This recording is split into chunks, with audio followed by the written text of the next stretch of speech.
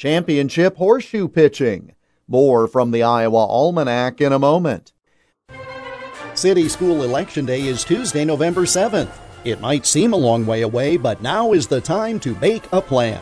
Whether you plan to vote absentee by mail or in person at your county auditor's office before Election Day or at your polling place on November 7th, it's important you take steps now to make your plan at voterready.iowa.gov. Remember, Election Day is Tuesday, November 7th. Information at voterready.iowa.gov. This message brought to you by the Iowa Secretary of State. Frank Elroy Jackson was a farmer near Kellerton, Iowa, in Ringgold County. To pass the time, he, like many others, enjoyed horseshoe pitching.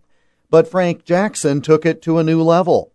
He first got a taste of competition in 1910, just as he was turning 40 years of age. He saw how others had tossed the horseshoes and was surprised. He had never heard of being able to hold a shoe so it would open toward the stake. Instead, he had been holding the shoe with his finger around the heel cock. At the time, games were played on dirt or sand courts, with stakes sticking 2 inches high off the ground and placed 38 feet apart. Frank Jackson had developed the skill of pitching a ringer over that 2-inch stake, then laying a second shoe on top of the stake so opponents could not keep their ringers on. Later, the stake height was adjusted to 6 inches.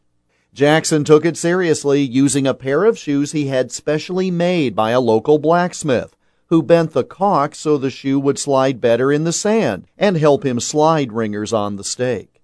The first National Horseshoe Pitching Tournament was held on October 23, 1915, in Kansas City, Kansas, and Frank Jackson won the title. He held it for 4 years and was never defeated in competition. Wearing a battered old felt hat, long-sleeve shirt, skinny necktie tucked in near one of the top buttons, and unpressed pants held up by suspenders, Kellerton, Iowa's Frank Elroy Jackson became the national horseshoe pitching champion on this date in 1915.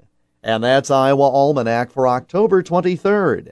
There's more online at iowaalmanac.com. Until tomorrow, I'm Jeff Stein.